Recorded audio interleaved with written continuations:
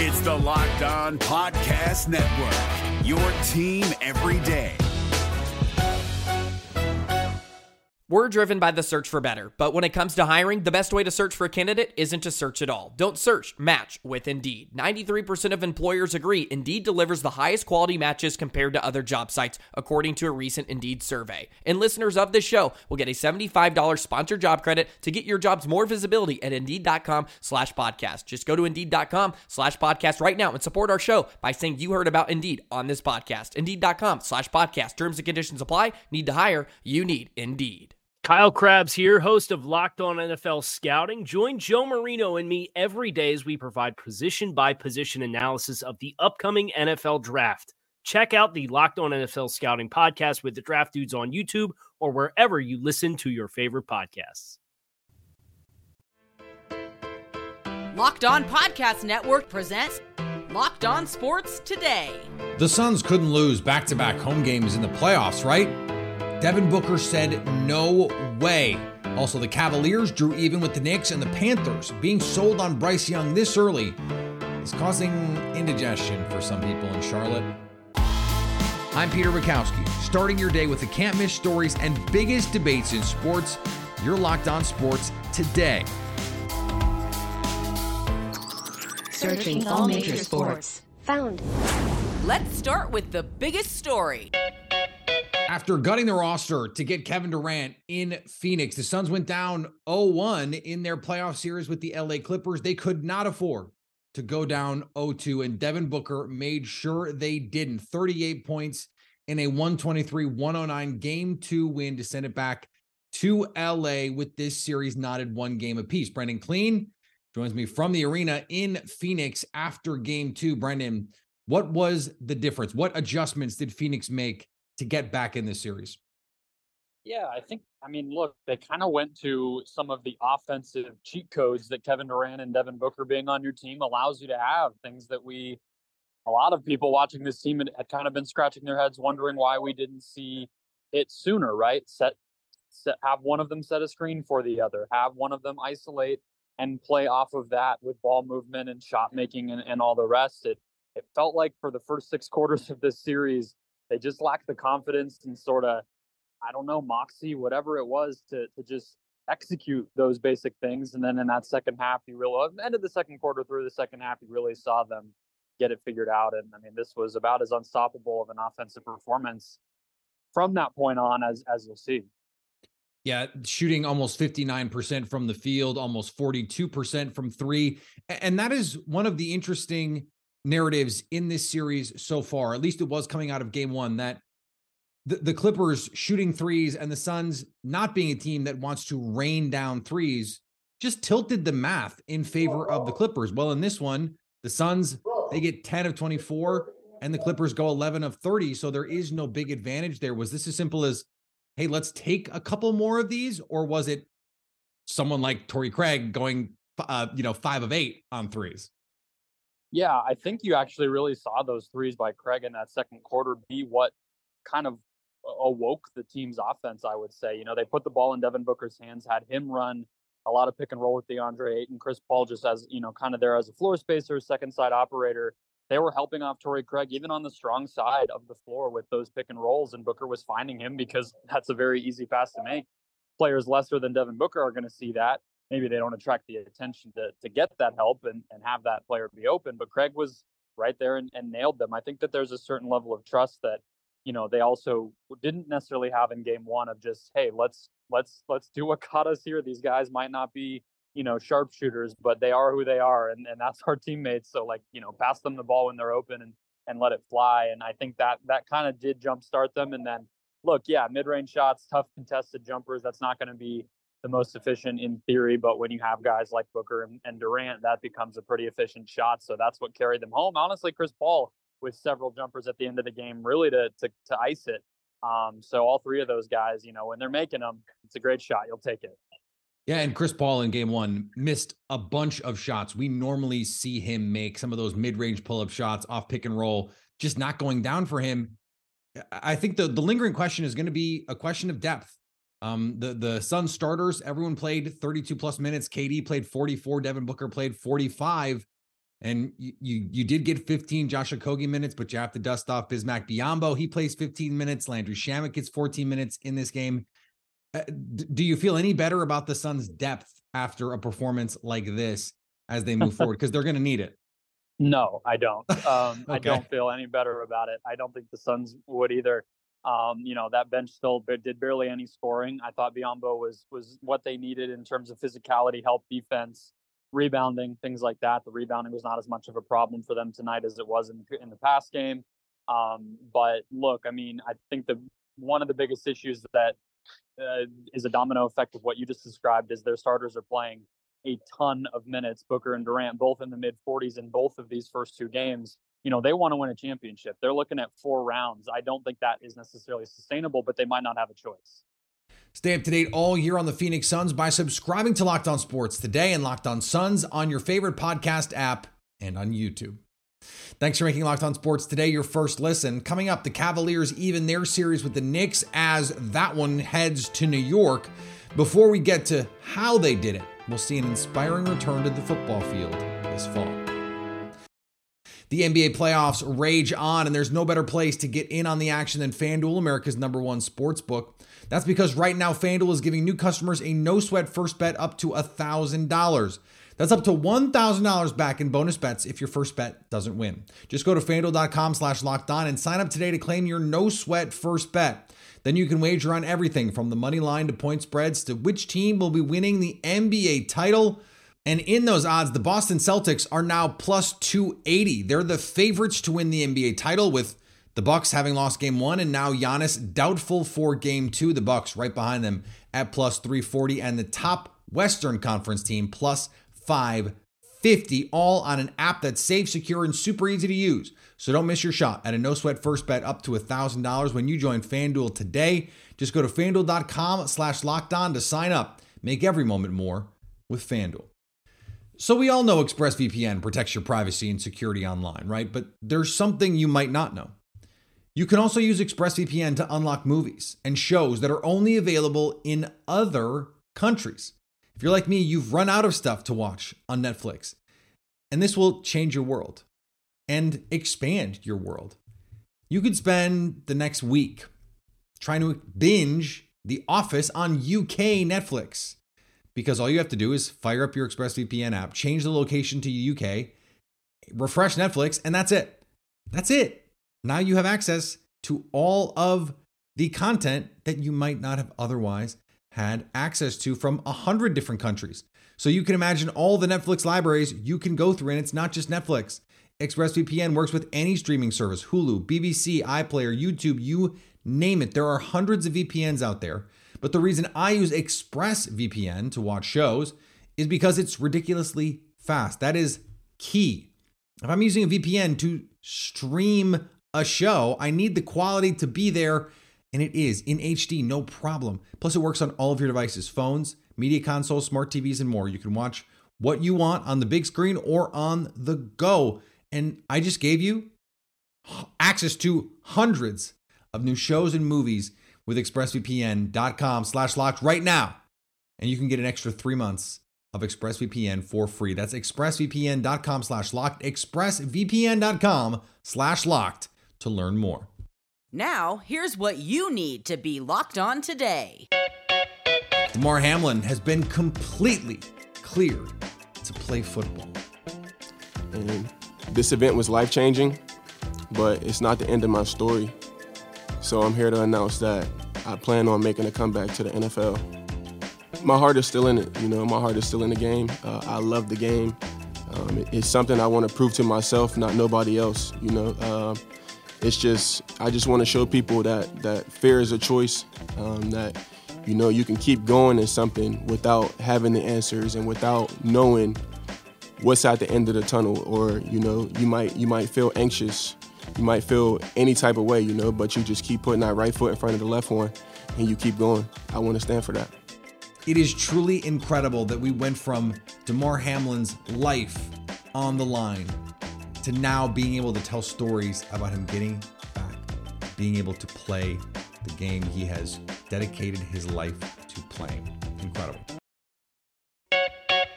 The Pittsburgh Steelers are hoping they can teach an old dog new tricks as Allen Robinson goes from the LA Rams to the Steel City. How much does he have left in the tank?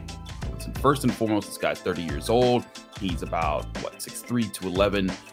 He's a bigger bodied wide receiver who I think is going to be able to give the Steelers another veteran presence in the wide receiver room next to Deontay Johnson. And then you have the 2 second-year players in George Pickens and Calvin Austin. The question will be, where do you put Allen Robinson with those lineups? Because you're not taking Deontay Johnson off the field. You're not taking George Pickens off the field. And Allen Robinson in his last 2 years split between the Rams and the Bears. He played less than 30% of his time in the slot. So would this be asking the veteran to move towards the slot? Is this moving someone else to the slot? What would the Steelers be willing to do with him? It also then jumps into the question we'll get later about what does this do for the Steelers' draft plans at wide receiver, because now you're adding an NFL vet. The NBA announced that Draymond Green has been suspended late Tuesday night. This comes after Green stomped on Domantas Sabonis in Game 2 of the Warriors and Kings first-round series. We talked to both Warriors and Kings hosts about that last night. The suspension is for one game, Game 3. Included in the press conference was that the suspension was decided due in part to Green's history of unsportsmanlike conduct. You may recall Draymond Green got suspended back in the NBA Finals when they were up 3-1 against the Cleveland Cavaliers, a series the Cavs came back to win. The Tri-State Series got off to a New York start as the Rangers battled the Devils. The New York Rangers special teams have a special night to spark the team to a 5-1 win and a 1-0 series lead over the New Jersey Devils. What is going on, Blue Shirts fans? This is John Chick, the host of the Locked On New York Rangers podcast. And yeah, for this Game 1 win, between the power play for the Rangers as well as the penalty kill, I think this is the best night that the Rangers have had on special teams the entire season. The Devils go 0 for 4 on the power play, but it goes well beyond just a simple 0 for 4. It's the fact that the Ranger penalty killers played nearly flawless hockey on this night. They were standing up the Devils at the blue line. They were forcing turnovers. They were keeping the puck pinned to the boards, getting some timely clears here and there, even playing keep away at one point, keeping the puck away from the Devils while the Rangers were shorthanded. The Toronto Maple Leafs, on the other hand, they have some work to do after their Game 1 on a home ice loss to the Tampa Bay Lightning. It was an unfortunate start to the playoffs for the Toronto Maple Leafs as they lose 7-3 in Game 1 to the Tampa Bay Lightning, and really you could not ask for a worse start to the hockey game for the Toronto Maple Leafs. They were down 3-0 after the first period, and it was the floodgates just opened from there. The Leafs attempted to try to make a comeback to make it 3-2, and then Tampa took it for the rest of the game right over there. Penalties and just a lot of things went wrong for the Leafs in this game. David Morsuti here from Locked On Leafs. Michael DeStefano and I will discuss everything that went wrong for the Leafs in this game, how they will try to rebound for Game 2 and more. So make sure you tune in to Locked On Leafs podcast. It is your team every day. Here is another story you need to know. In an old school knockdown dragout fight, the Knicks stole Game 1 against the Cleveland Cavaliers. In Game 2, Darius Garland and the Cavs responded. Garland poured in 32 points and the Cavs got a 107-90 victory to square this series at 1 apiece. Chris Manning from Locked On Cavs is in the arena post-game after this one. And Chris, what was the big difference between Game 1 and Game 2 for the Cavs? I think more than anything else, it's Darius Garland. I think he came out aggressive. He had a really quiet first 6 minutes, had some loose passes here and there, but really was assertive as a scorer, really was assertive as a creator, and had control of the game. Cleveland is at its best when he is in control, when he is kind of doing a little bit of everything, and he is scoring, he is assisting. That is what happened in this game, and they got a win. And they navigated the pressure of the Knicks better. They made some better rotations. They rebounded better as well, but it starts with Garland for me. It was also a game where the Knicks could not make any shots. What kind of defensive adjustments, if any, did you see? I think it was the physicality. I think there was just meeting guys at the rim. There was contesting shots. There was getting your hands in on the ball and slapping it away. I think that's where it started. There was certainly I think the effort, I think the physicality is the difference. There's not, to me, a ton schematically that changed, right? I think it starts with the physicality and really kind of extends from that.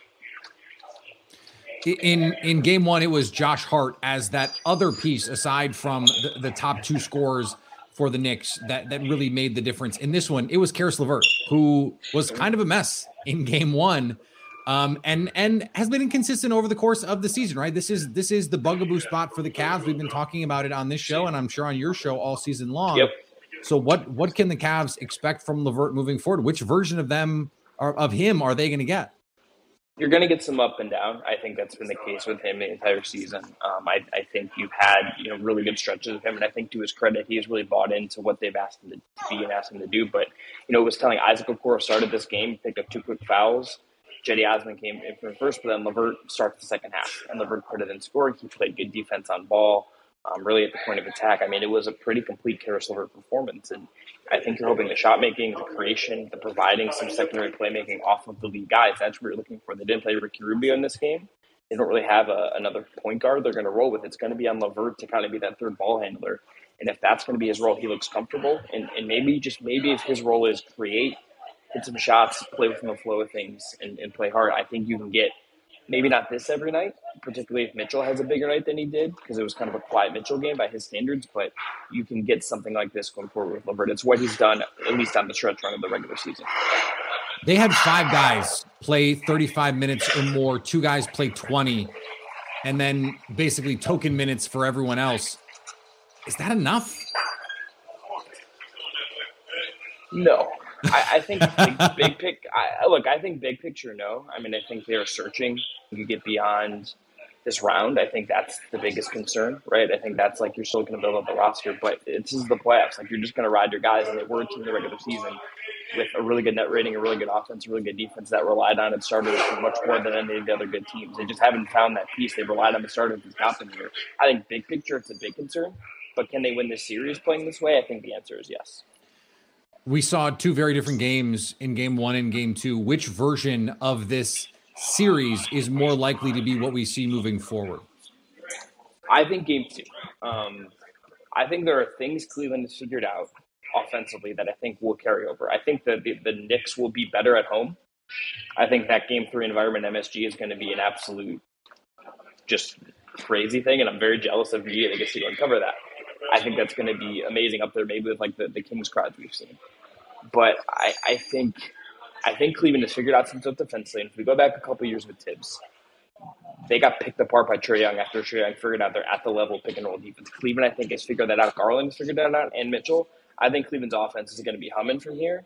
And if they can keep up the rebounding stuff, keep up the physicality, I think they're going to be in a really good spot. I think the series is going 7 games, Peter. I think this is going to be highly competitive, grimy basketball. But I think Cleveland has figured some stuff out that would lead me to think they're projecting well forward. Stay up to date all year on the Cleveland Cavaliers by subscribing to Locked On Sports today and Locked On Cavaliers on your favorite podcast app and on YouTube. Coming up, Bryce Young may not be the best option for the Carolina Panthers at number 1.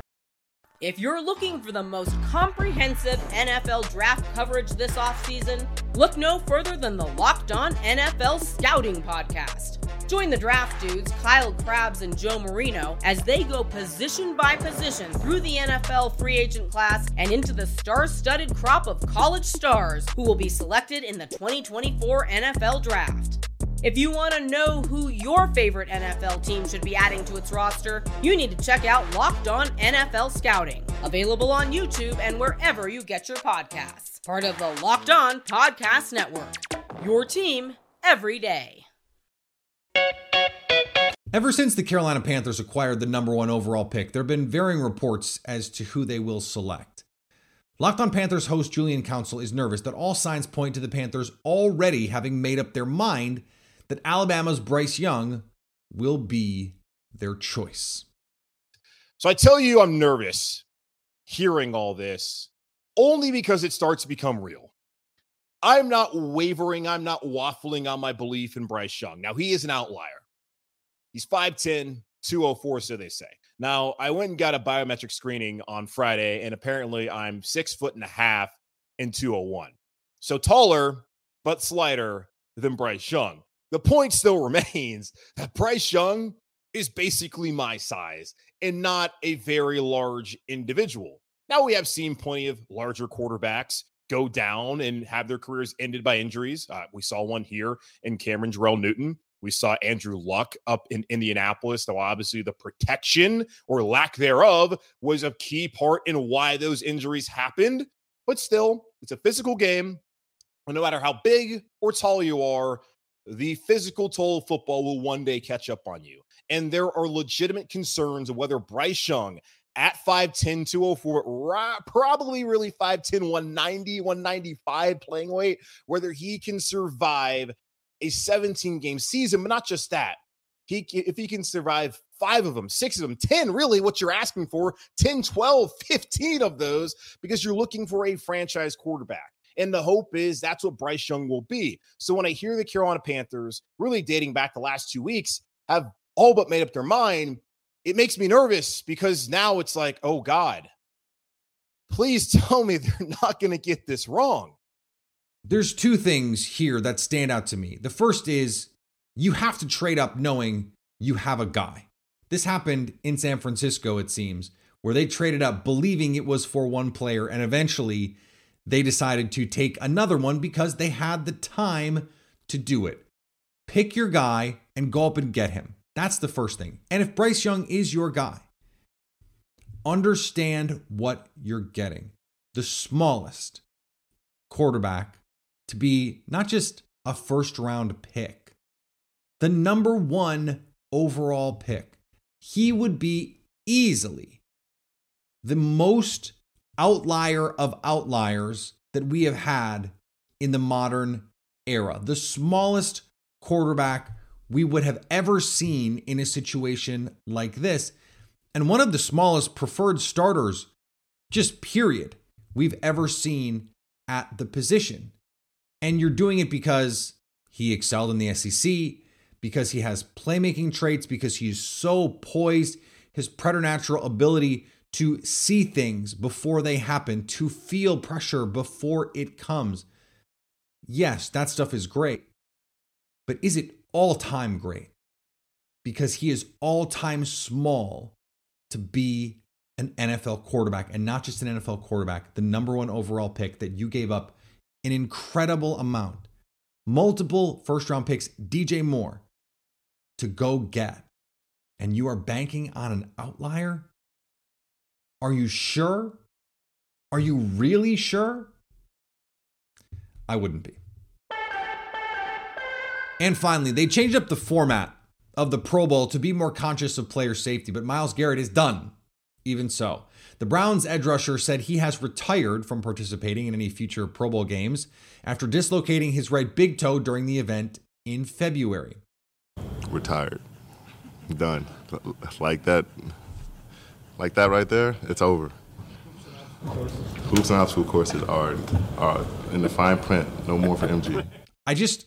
I marvel at what a flex that is. Hey, I know these games are only for people who are really, really good, and I'm really, really good, but I'm not going again. I'm not going. It's okay. I could go to 10 more of these, but I'm not going to go. Thanks, but no thanks. What a flex by Myles Garrett, who, by the way, has plenty to flex. Thanks for making Locked On Sports today your first listen. Now go find your favorite team's Locked On podcast and make them your second listen. Coming up tomorrow, will the Memphis Grizzlies win without Ja Morant? So at least until tomorrow, stay locked on sports today.